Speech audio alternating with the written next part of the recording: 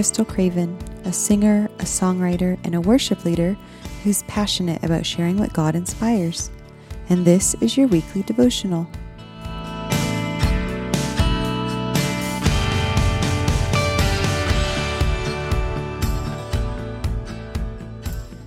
Hello. Okay, well, you're going to have to bear with me today. I am not feeling the greatest. I'm having a really hard time with pain and inflammation. But I, with the grace that God has given, am trying to stay faithful to doing these devotionals and putting out the podcast. So here we go. We're going to be reading from Luke 9:46 through 48. And it says, "An argument arose among them as to which of them was the greatest.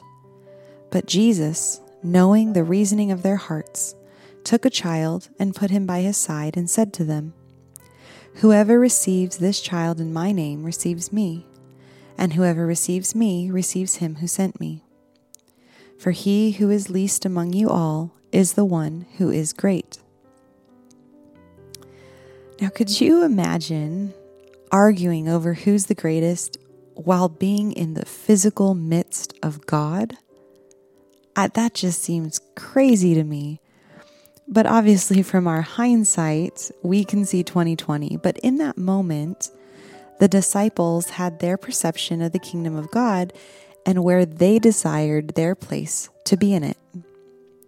Yet, Jesus was so long-suffering, and he responded in a very kind and gentle manner. In taking a child, one whom would have been regarded as lesser than adults and who should, be seen but not heard, Jesus gave a very clear picture that being great in his kingdom wasn't the typical worldly perception of greatness. It was actually quite the opposite. It would be the least among them who would be great.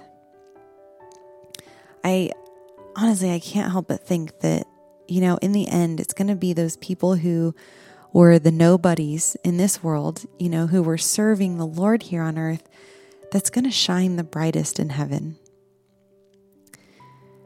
This actually really makes me evaluate my own pride. How often do we think too highly of ourselves?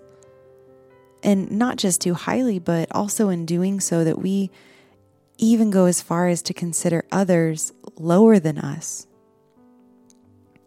If we are thinking of ourselves as the greatest, then really how will we ever share the gospel and disciple other people when it would require us to, stoop so low?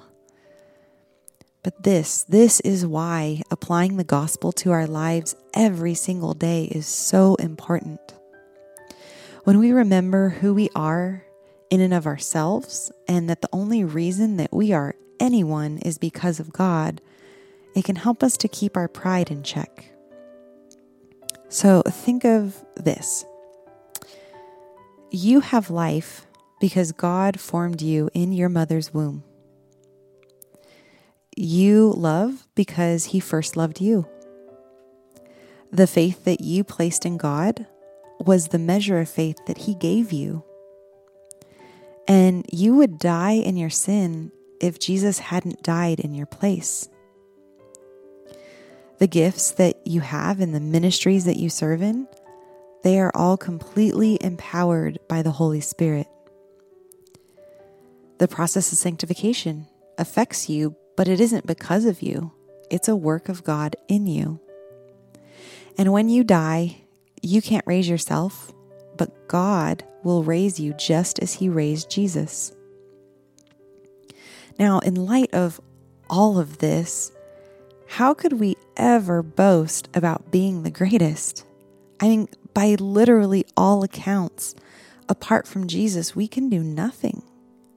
So the boasting should only ever be in how great our God is, and it would never be in how great we are. Now, with this situation with his disciples, Jesus really could have rebuked them and put them in their place, and he would have been justified in doing so. But he decided to take a different approach. one that wasn't necessarily so direct and harsh, but it would still directly speak to and correct the issue that was at hand. Now, when we think of Jesus' response, it was a rather soft answer, right? Especially compared with what could have been blatantly said. And Proverbs tells us in Proverbs 15:1 that a soft answer turns away wrath, but a harsh word stirs up anger. In this case, don't you think that the disciples who were actively arguing over who is the greatest would have probably responded from their pride and with a type of kind of anger over a harsh correction, regardless of how true the correction really was?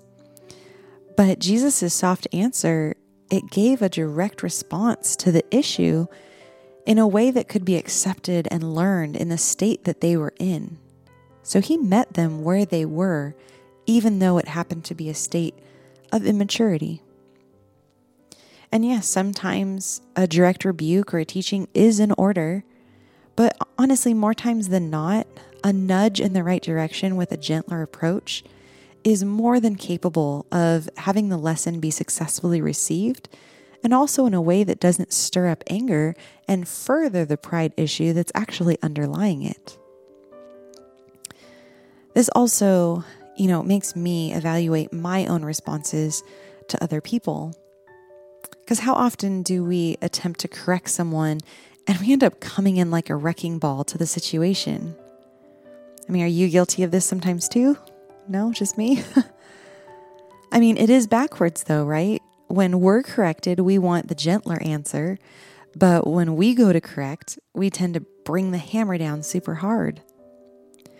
And honestly, I do believe that this stems from a godly desire for justice, but because of sin, we end up failing to include mercy and compassion, which ends up leading us to a harsh response. So then, the things that we should be praying for are humility and patience and compassion, and all of these are attributes of our amazing Savior. So when you're tempted to think too highly of yourself, remember what Jesus said when he said, "For he who is least among you is the greatest of all." And when the temptation to, jump to a harsh correction upon witnessing someone else's pride or some other need for correction, remember Jesus' soft answer, which turned away wrath, as you follow that example given to you by the greatest servant of all.